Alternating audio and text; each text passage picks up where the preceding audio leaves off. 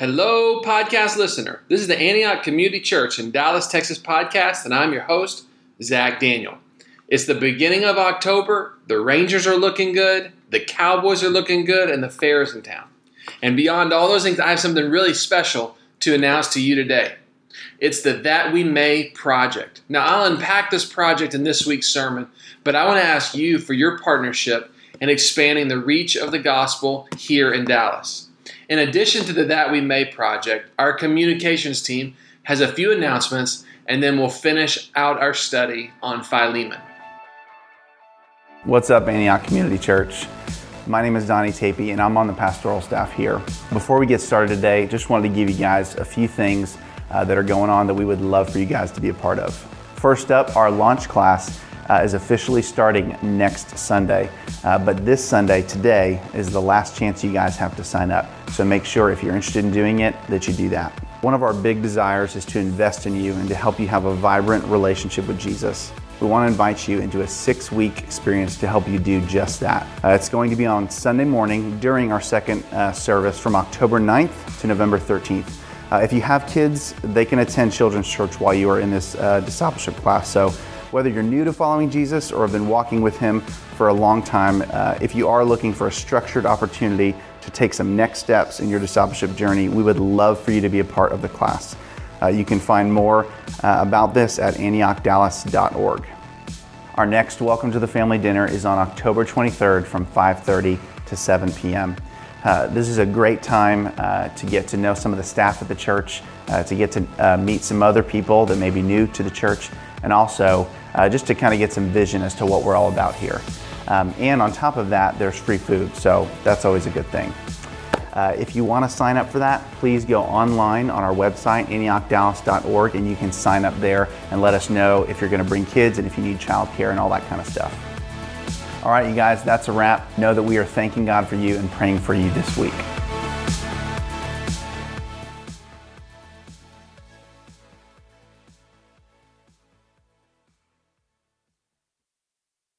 We are going to conclude our study in Philemon today.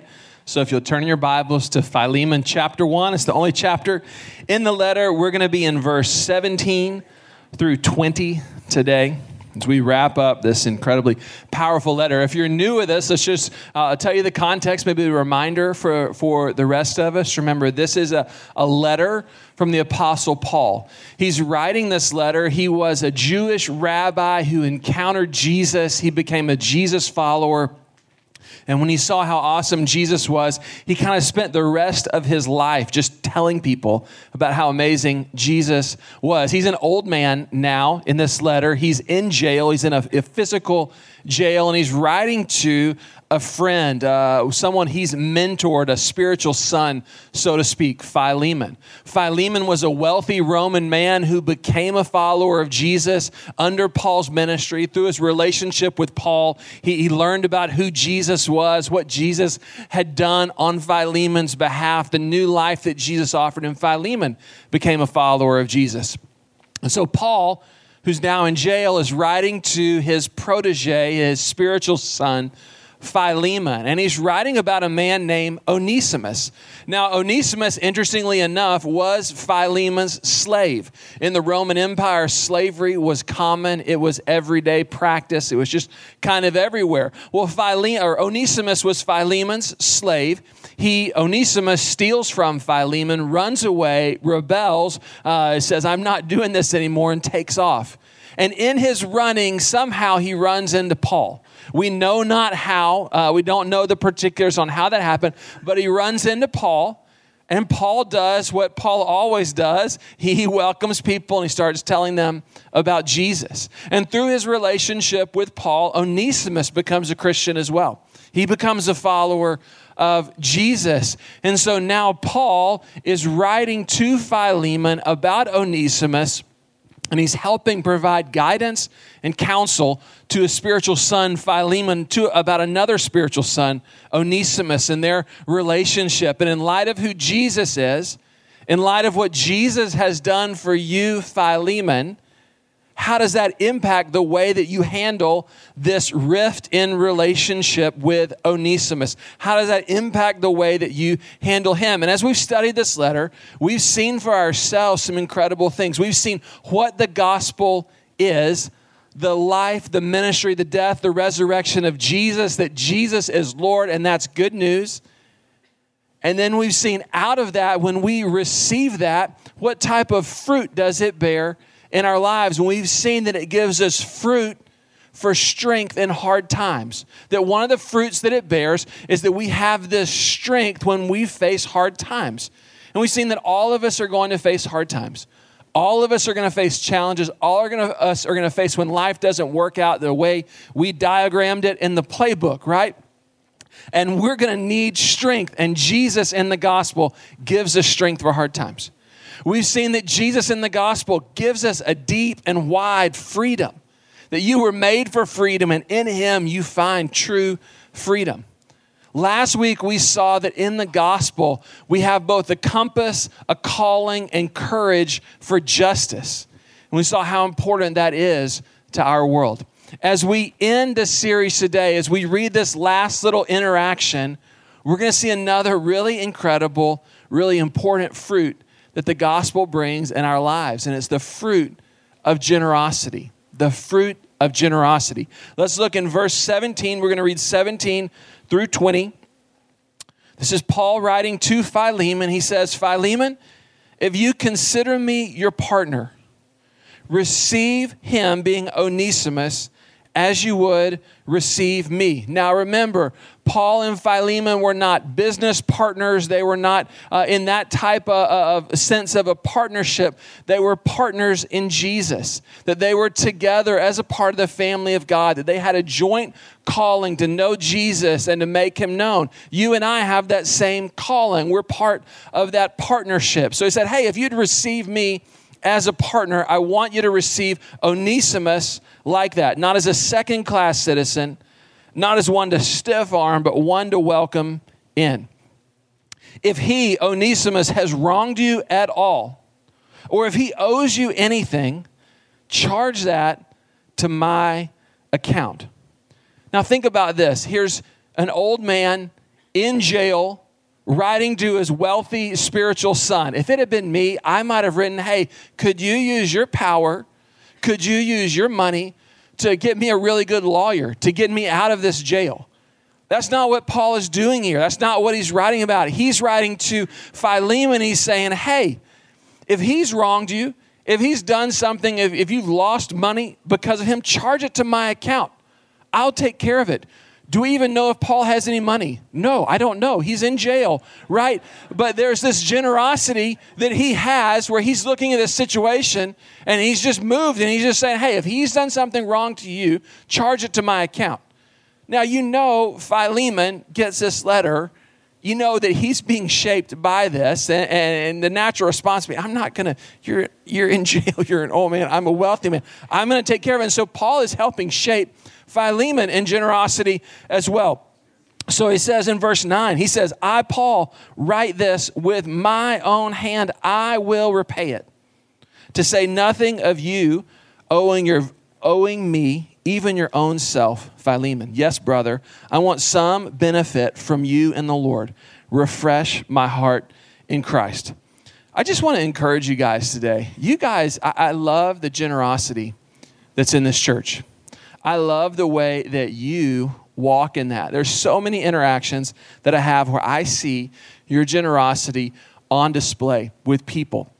I can't tell you how many times we get stories from life groups where life groups will take up, our small groups will take up an offering because they found out someone in their group needed a car and didn't have the money to pay for a car. And so they'll just take up an offering and pay to get their car fixed or even get them a new car. I mean, it's just wild. Or there's a medical situation and people will rally together and just give generously. You guys, I'm just so proud of the way that you're walking in this. And as we look today, as we study today, let this be kind of fuel on this fire, this attribute of generosity that's growing in our midst. Generosity, to me, I don't know if you have friends that are really generous, but when I'm around generous people. I have several friends that are just, you just walk away and you're like, I'm so refreshed by just being around you and seeing the way that you approach life. It doesn't always matter if they're generous like towards me, although that's awesome. I think we all like to receive generosity, right? But just watching the way that they treat and relate with people. I don't know of a characteristic that you would more want to be in your life or have a friend that's like that, because being generous means that someone takes notice of you, like they get out of kind of the world of self and they like lock in on what's going on with you and they take notice, and they don't just take notice, but they care. And then they go out of their way to do something to help you in an area where you feel like you have need. So there's felt need, right? We don't always consider it generous when someone helps us in an area we feel strong about, but it's like when someone notices a need and then goes out of their way to give to that, we're just like, man, that's so endearing. That's what I want to be in my life. That's the type of husband and father and friend and follower of Jesus and pastor that I want to be. And I see that in so many of you. Paul was like that. Like if you read through his letters in the New Testament, if you read through the book of Acts, you see this guy that's just so generous. Like everywhere he's going, he's doing things like this little statement right here. You know, he probably has no money. He's talking to a rich guy, but he's saying, hey, for this runaway slave now come to Christ who's not a slave, he's a brother. You know what? If he's wronged you, I'll take care of it. You see that type of action, that attribute from him all the time. He's always writing letters to people telling them, hey, I believe in you. I'm praying for you. I see the call of God on your life. I know you're going through a hard time. I'm weeping with you. You see, he's generous that he's always like developing other people and pulling other people up and saying, hey, there's potential in you. You're incredible in this. I want to help develop that and release that. He's just generous. Like he'll go into new places and he'll say, hey, I'm not here to get money from you. He's like, I'm going to make tents and I'm going to do other things, so I'm not going to be a burden on you. And he describes his ministry with the churches that he's planting. He says, like, I'm a father. It's like I'm a father among you. I'm encouraging you. I'm exhorting you. I'm developing you. He even compares this ministry in a like wow, to like a nursing mother. Like he's like gentle with people. And you read that the first time, you're like, that's an interesting description. But you get this sense of, if you've been around moms with new babies, there's just this thing in them. They're just so generous to their children, right? It's just like hardwired into them. And you see that in Paul in the way that he treats people. So a question for you, is that just a characteristic of Paul, kind of like a personality trait, kind of a contribution that he made to the Christian faith by just God, he just was really generous? And I would say no. Paul's generosity, what we see of his generosity, finds its root, finds its source in the gospel. My family and I, we have gotten to go to Colorado in the summer 2 or 3 times with our kids, and I love going there. I love to go into the mountains in the summertime. You get out of the Texas kind of 150-degree heat, and you go either Appalachian or Rockies. We went to the Rockies a couple times in the last handful of years. And so you take your kids out hiking a bit, and you'll find these streams that are like really cold and fresh water, and we'll try and see who can like put their feet in them the longest, and who can get down to the knees in them and whatnot. My kids love that stuff, and as I get older, I like it less and less, but it's fun to play that with them, right? But that water originates from a source, right? It originates from somewhere up in the mountains where there's snow that's melting, and it comes from that source. And you may experience it down in the city, but it doesn't come from the city. It doesn't come from the base of the trail. It comes from somewhere up in the mountains. In the same way, we're seeing Paul's generosity here, but it doesn't come from him. It doesn't start here. Like he's always pointing back to this great generosity that he's received. I want you to turn your Bibles to 2 Corinthians chapter 8, verse 9. Paul talking about this generosity. He doesn't say, hey, this is just me. I'm just kind of a generous guy. But he's instructing another group of friends, another church that he's led, people that he loves deeply. And he's talking about generosity. And he says in 2 Corinthians chapter 8, verse 9, he says to them this. He says, you know the grace of our Lord Jesus Christ, that though he was rich, yet for your sake he became poor, so that you through his poverty might become rich. What's Paul saying here? He's saying, hey, the source of generosity is not just because Adam or Alfred are just generous people or I'm just a generous guy, but we together have been recipients of God's generosity in Jesus. That Jesus, though he was rich, he became poor for our sake. So not just as an example of, hey, you grow up, you should be generous, you should share your toys. Not Jesus is just an example. He is an example, but it's different. It's we've received. He became poor for our sake. For your sake, he stepped into your story. He stepped into this world. Out of his riches, he became poor that we might become rich, right? There's a receiving of the generosity of God that happens in the gospel. This is the thing that has shaped Paul. This is the thing that he points back to over and over and over again as the source, the fountainhead of the fruit of generosity. Now, do you know, because I don't know that we normally think about this, but do you know that God is generous?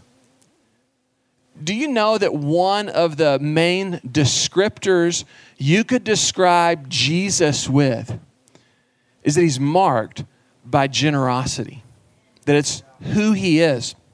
I just want to walk you through the Gospel of John. John's Jesus' arguably best friend. I mean, he describes himself as that. When you write the story, you kind of get to insert some of those things in there, And he does. He's just like, I'm the disciple Jesus loved, right? Maybe everybody felt that. John put it into words. And in the Gospel of John, he starts out and he just describes chapter by chapter by chapter the generosity of Jesus. John chapter 1. It starts and we see God giving his son, God the Father sending, giving God the Son, Jesus, God with skin on, into our world. That he stepped into our world. God gave himself. In John chapter 2, what do we see? What happens? Jesus' first miracle, he shows up at a wedding. And it doesn't start out by saying, hey, here's where all of you are wrong. Get your act together. We might think maybe that's what God would do. He doesn't say, hey, everyone bow down and worship me. That's not his first act. You know what his first act is? He walks into a party that's going sideways. And there's something about him that they're like, hey, this thing is going bad. The wine is running out. This is going to be very embarrassing. Let's go to Jesus. And his first public miracle is turning water into wine to amp up the party. I mean, that makes us a little uncomfortable when you think about it. But here's the generosity of Jesus on display. John chapter 3. We move forward and we see him, the way that he treats his enemies. A man named Nicodemus, who was part of a political party that was against Jesus, that would say lies and try and destroy Jesus, comes to Jesus at night. And we see Jesus taking time for him. We see Jesus loving Nicodemus. We see Jesus sharing, teaching, offering new life to Nicodemus. We see him being generous with even those that were against him, those that would cause him pain. In John chapter 4, Jesus' generosity gets way outside the lines. And we see him offering the grace of life, new life, forgiveness, the water of life to a scandalous woman that everyone in Jesus' day should say, there's no way you should give to her. In John chapter 5, Jesus walks by and he sees a man poor, long crippled, years and years and years of being crippled, and Jesus gives healing to him. John chapter 6, one of the famous Jesus stories, he takes bread and he multiplies it and he gives food to the masses. John chapter 7, Jesus walks in to one of the biggest festivals of his day. He stands up and he says, hey, if there's anyone here that's thirsty, let him come to me and I'm going to give you living water, the water of life. And I'm not just going to give you a little bit. It's going to flow like rivers from within you. John chapter 8, Jesus offers himself as the light of the world. Hey, you feel like you're in darkness? You feel like you don't know which way is up? I'll be a light for you. I'll lead the way. I'll shine for you.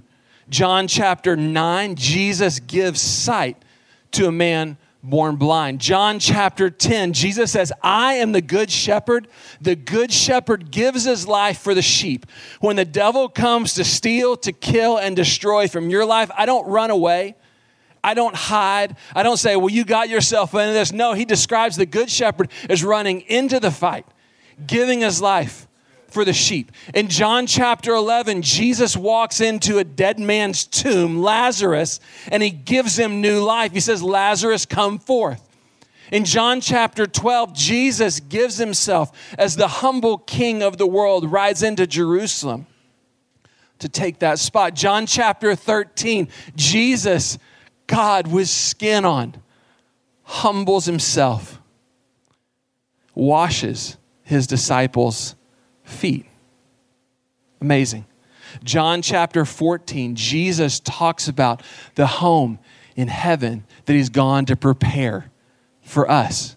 He's giving us a place. John chapter 15, Jesus says, I am the vine, you are the branches, and I give life to you. John chapter 16, Jesus says, I'm going to give you the Holy Spirit, the one who is to come, the comforter, the counselor, the one that's not going to leave you like an orphan, but is going to be with you. He gives us the Spirit. In John chapter 17, when he's about to go to the cross, Jesus is interceding for you and for me. He's giving us his prayers.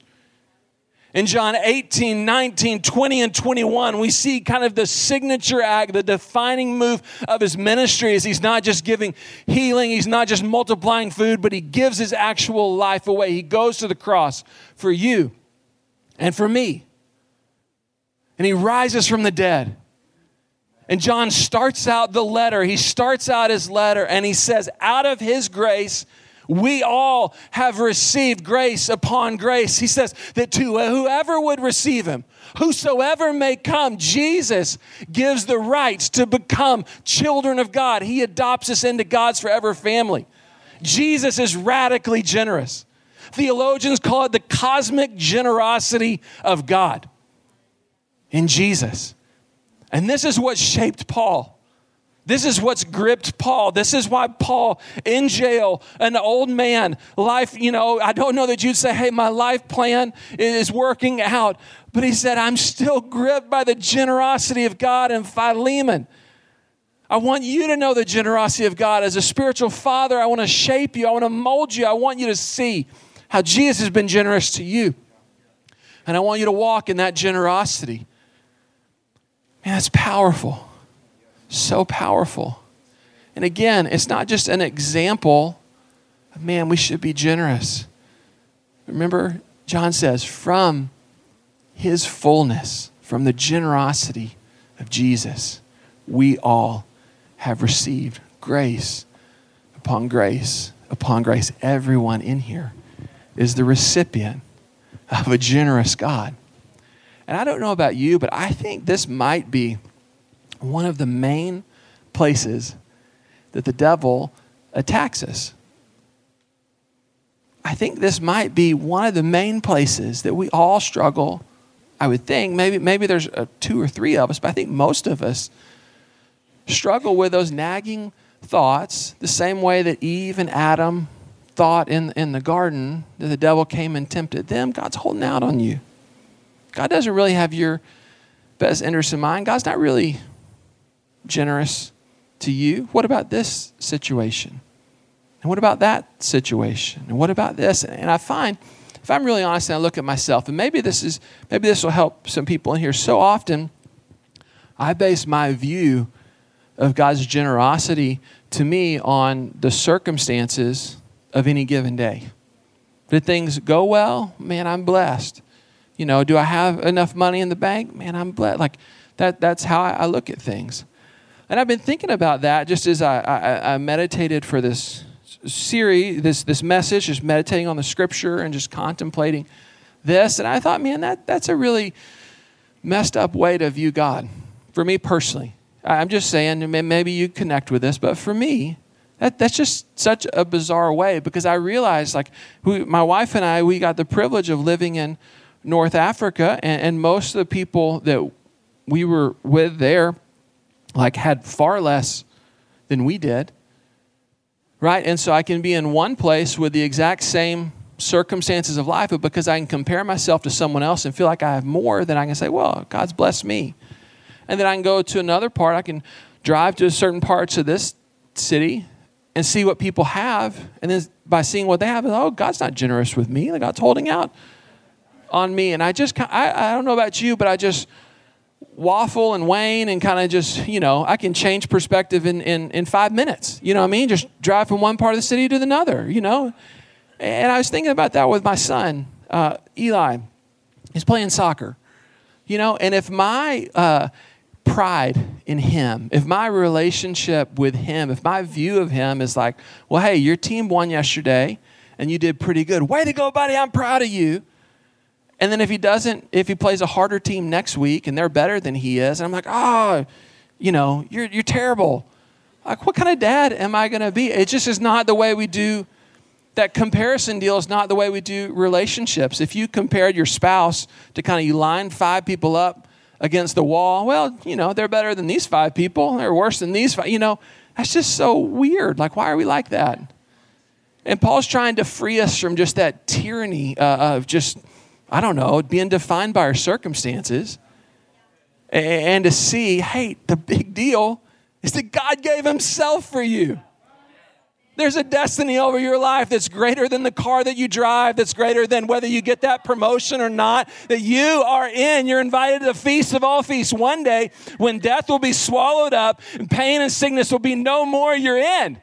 And you get to know even better than that. You get to know the King of all kings. You get to know the Lord of all lords. You get Jesus, the greatest treasure, right? That God's generosity is not just give me treasure, but it's that he gave himself the greatest treasure, and we all get that. And he gave himself for the whole world. Man, this is good news. So we get shaped. You meditate on that. You let that sink in. You kind of sit with that a little bit. Your heart starts getting touched. You start getting shaped. You'll find your relationships get touched. You find the people around you just like, I don't know. I got touched by the generosity of Jesus, and I just want to shine it through. I just want to put them on display. I want other people to experience this. I want my wife and my kids, and I want my coworkers, and I want my neighbors, and I want the people I come in contact with to experience a little bit of the cosmic generosity of God that I've received. That's what it means to be a witness, right? In my words, in my actions. And here, Paul is talking to Philemon about an area of generosity, certainly not the only area, but a very key area. He's talking about his finances. He's talking about Paul's finances, God's generosity with Paul, touching the way that Paul relates to other people. He's shaping Philemon. How many of you have a mentor and they begin to talk with you about an issue? They're trying to shape you. They're trying to mold you, right? He's shaping Philemon to what does this generous life look like in the area of finances, right? And so I want to speak with us a little bit about as we grasp the generosity of God, as we as a community say, hey, we're not moving on from this, like week after week, we're going to come back and we're just going to be a community of awe and wonder at how awesome Jesus is and the generosity he's given to us in the cross. As we come back to that, how does that shape our finances? And I just want to offer you some thoughts. I'm calling this the financial generosity ladder. You can give it a different name. You can give it your own name. That's fine. But this is just kind of the way that I've been thinking about it. Kind of ring one, and we can put all rings up there. Ring one is I don't give to anybody. I just, it's all about me, right? If that's where you are, that may be where you are. We all kind of start there, right? But as you receive the generosity of Jesus, starts to touch your heart. My guess is there's no one in the room that's I don't give anything to anybody. Life is just about me, right? My guess is you're not there. But if you are, I just encourage you. God loves you too. And God's given himself for you, whether you've been generous to anybody else. We're all recipients of grace, right? That may be where you're starting. Next ring up, I call tipping. Now, think of tipping like when you go to a restaurant, you get good service, and you're kind of like, I'm going to give this, not $2 tip. I'm going to give a $4 tip, or I'm not going to give a $10 tip. I'm going to give whatever your amount is, right? It's tipping. Something touch you, and you're just like, hey. Or maybe you're a big tipper, and you're just like, man, I'm going to write this waitress or waiter a $50 tip or $100 tip. I'm just going to, I'm going to do that, right? Tipping. We can have that attitude toward giving to the Lord with our finances, and we can have that attitude toward giving to the things of God with our finances. And this isn't a bad place to be. This is a great step, right? You get touched by the Lord, and you're like, man, God, I don't know. You've blessed me. I want to give an offering, right? Or there's a cause that you hear about something. You're just like, I want to give to that. I've been blessed. I want to give, right? But it's tipping. It's kind of here and there. It's when, a certain set of circumstances happens that you just give. And that may be where you're at. And that's a great place to be. I just want to encourage you. We want to grow in generosity. We want to grow in grace, right? So next kind of ring up the ladder is consistent giving. Now, consistent giving is different than tipping, right? Tipping is, I feel like it, over here. I feel like it over there. Consistent giving is saying, hey, I'm committed to this thing right here. Maybe it's a cause. I see Daniel in the back, Austin Street Center. Maybe it's like, man, I'm committed to helping the homeless. I'm gonna be consistent in giving to that. That's awesome. Maybe it's a missionary. Maybe it's a mentoring deal. Maybe it's a refugee ministry. I just want to honor you for that. That's a great next step. It takes some commitment. It takes some saying no to, whatever your Starbucks or whatever your version of Starbucks is, of saying, I'm gonna set that aside to be able to give that. That's a great step. You can tell your heart's getting touched by the generosity of Jesus when you start moving like that, right? The next step up the ladder is tithing. Now, if you're new to church, tithing means a tenth. And what we see in the Old Testament, we see God sets up this system of tithing with his people, that they were to set aside a tenth of their income. They were to set aside a tenth of what they had to give to the Lord. And the motivation for this was not that God needs money. I don't know that the Bible says God owns the cattle on 1,000 hills, right? He's rich. God is rich. If you didn't know, God is rich, right? But what was he doing? He was, in his people, he was creating a way, he was establishing a precedent or a structure that people would honor the Lord, that they would thank him. I don't know, it moves my heart when I do something for my kids and they thank me, right? It's just like, it moves you. And so tithing was not manipulation to try and get God to give more. Tithing was realization of all that we have been blessed in God. And saying, I'm going to set this aside to honor you. Thank you. And to remember that my Savior is not money. My source of comfort and help and security is not my bank account. It's you. You're the one that I've looked for. And it's this cultivated practice of setting that aside and giving it to the Lord, right? To honor him with the first fruits of your wealth. Now, I am a wife. We've been tithers a long time. If you talk to people that tithe, they'll swear by it. It's like just this consistent, in season, out of season, giving to the Lord. Whether you feel like you've got a lot that month or you've got a little, just setting it aside and say, God, thank you for what I've been given. Thank you for your blessing on my life. I want to honor you with this, right? that's a next step. That's a very different mentality. I wish I could preach several weeks on tithing because it's a really rich subject, and maybe we'll do that at some point. But for the sake of today, you've got, I give nothing, to I tip here or there, to I'm a consistent giver, to I'm going to tithe. I'm going to offer this. I'm going to honor the Lord with my finances, right?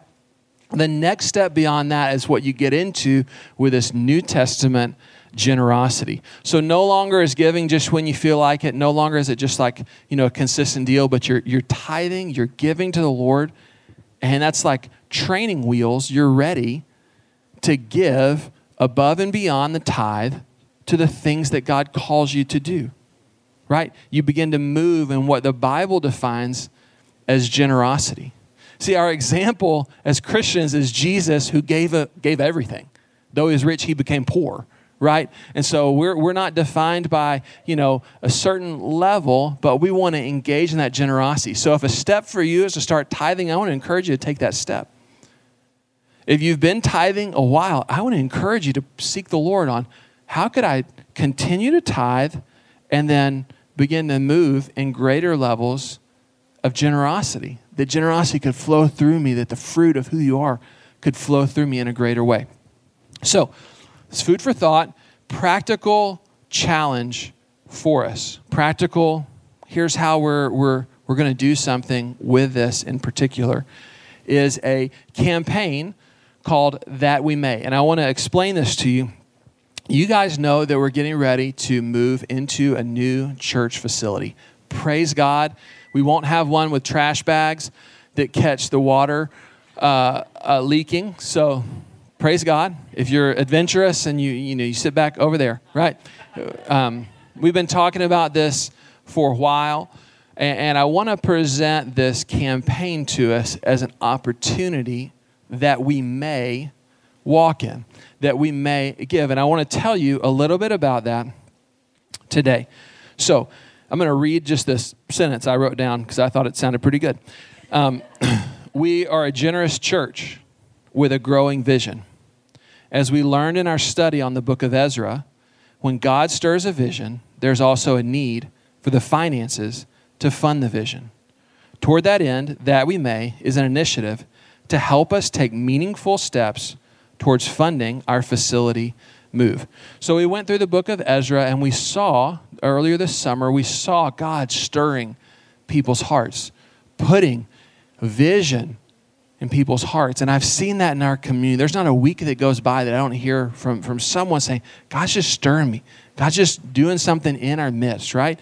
And just like the people in Ezra, God put the vision in their hearts before they had the resources to pull it off, right? Often, the way that God works is not, hey, you have the resources, now I'm going to give you a vision. Often, it's I'm going to put my vision in your heart. You're going to need to step out and trust me, and I'm going to provide along the way to fund the vision, right? You can go through, we can go through 100 stories in the Bible where that happens, and probably 1 million more from church history, okay?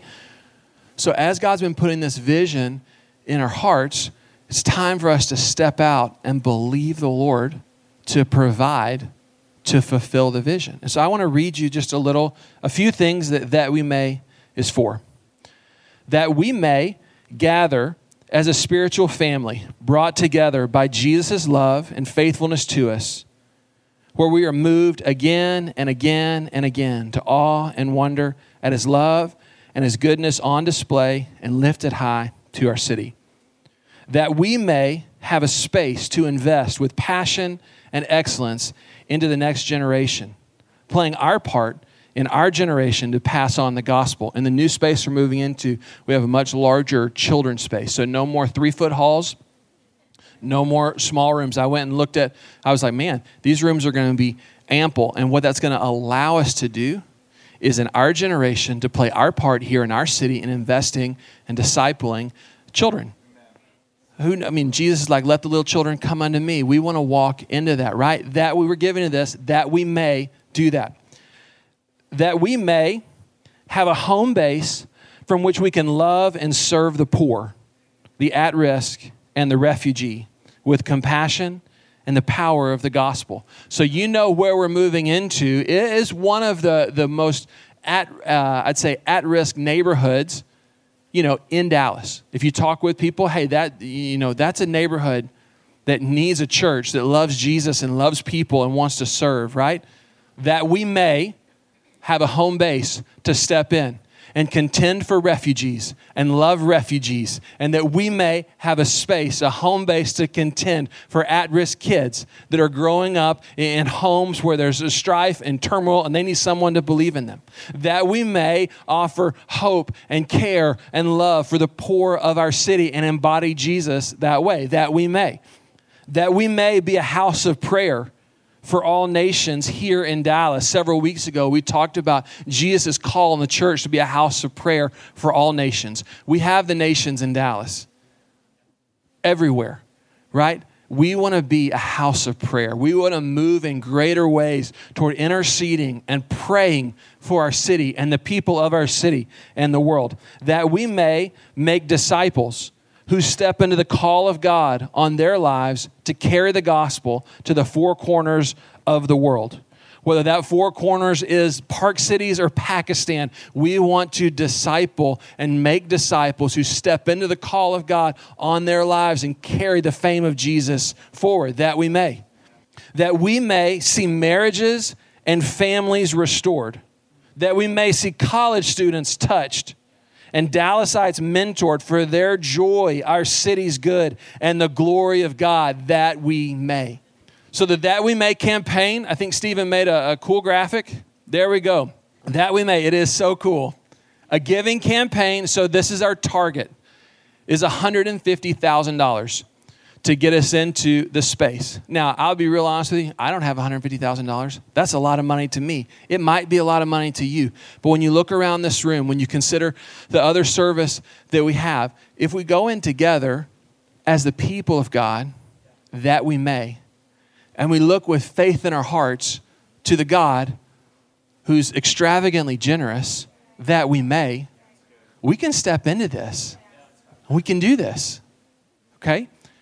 So we're going to have a giving day. We're going to be talking about in the next coming weeks. We're going to have 3 giving days over the next 3 months, or 4, I guess, 3-ish months. On the 30th of October, on the 30th of November, and on the 8th of January. 30th of October, 30th of November, and on the 8th of January, we're going to have giving days where we step in. We say, hey, that we may be a part of this. And we're going to believe the Lord. And so the last thing, if you can show that slide, how can you be a part? There's 2 ways that I want to ask you to consider being a part. Number 1, I want you to pray and ask the Lord, in light of the generosity of Jesus, how can I imitate that in this campaign?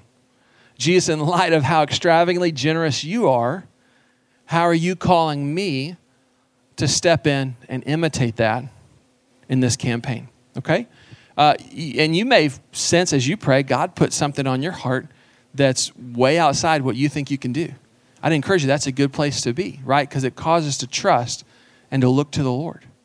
So don't limit it by what you think you can do. Pray and seek Jesus and ask him, God, what are you calling me to do? The second thing is, how might this be a springboard to take a step up the generosity ladder?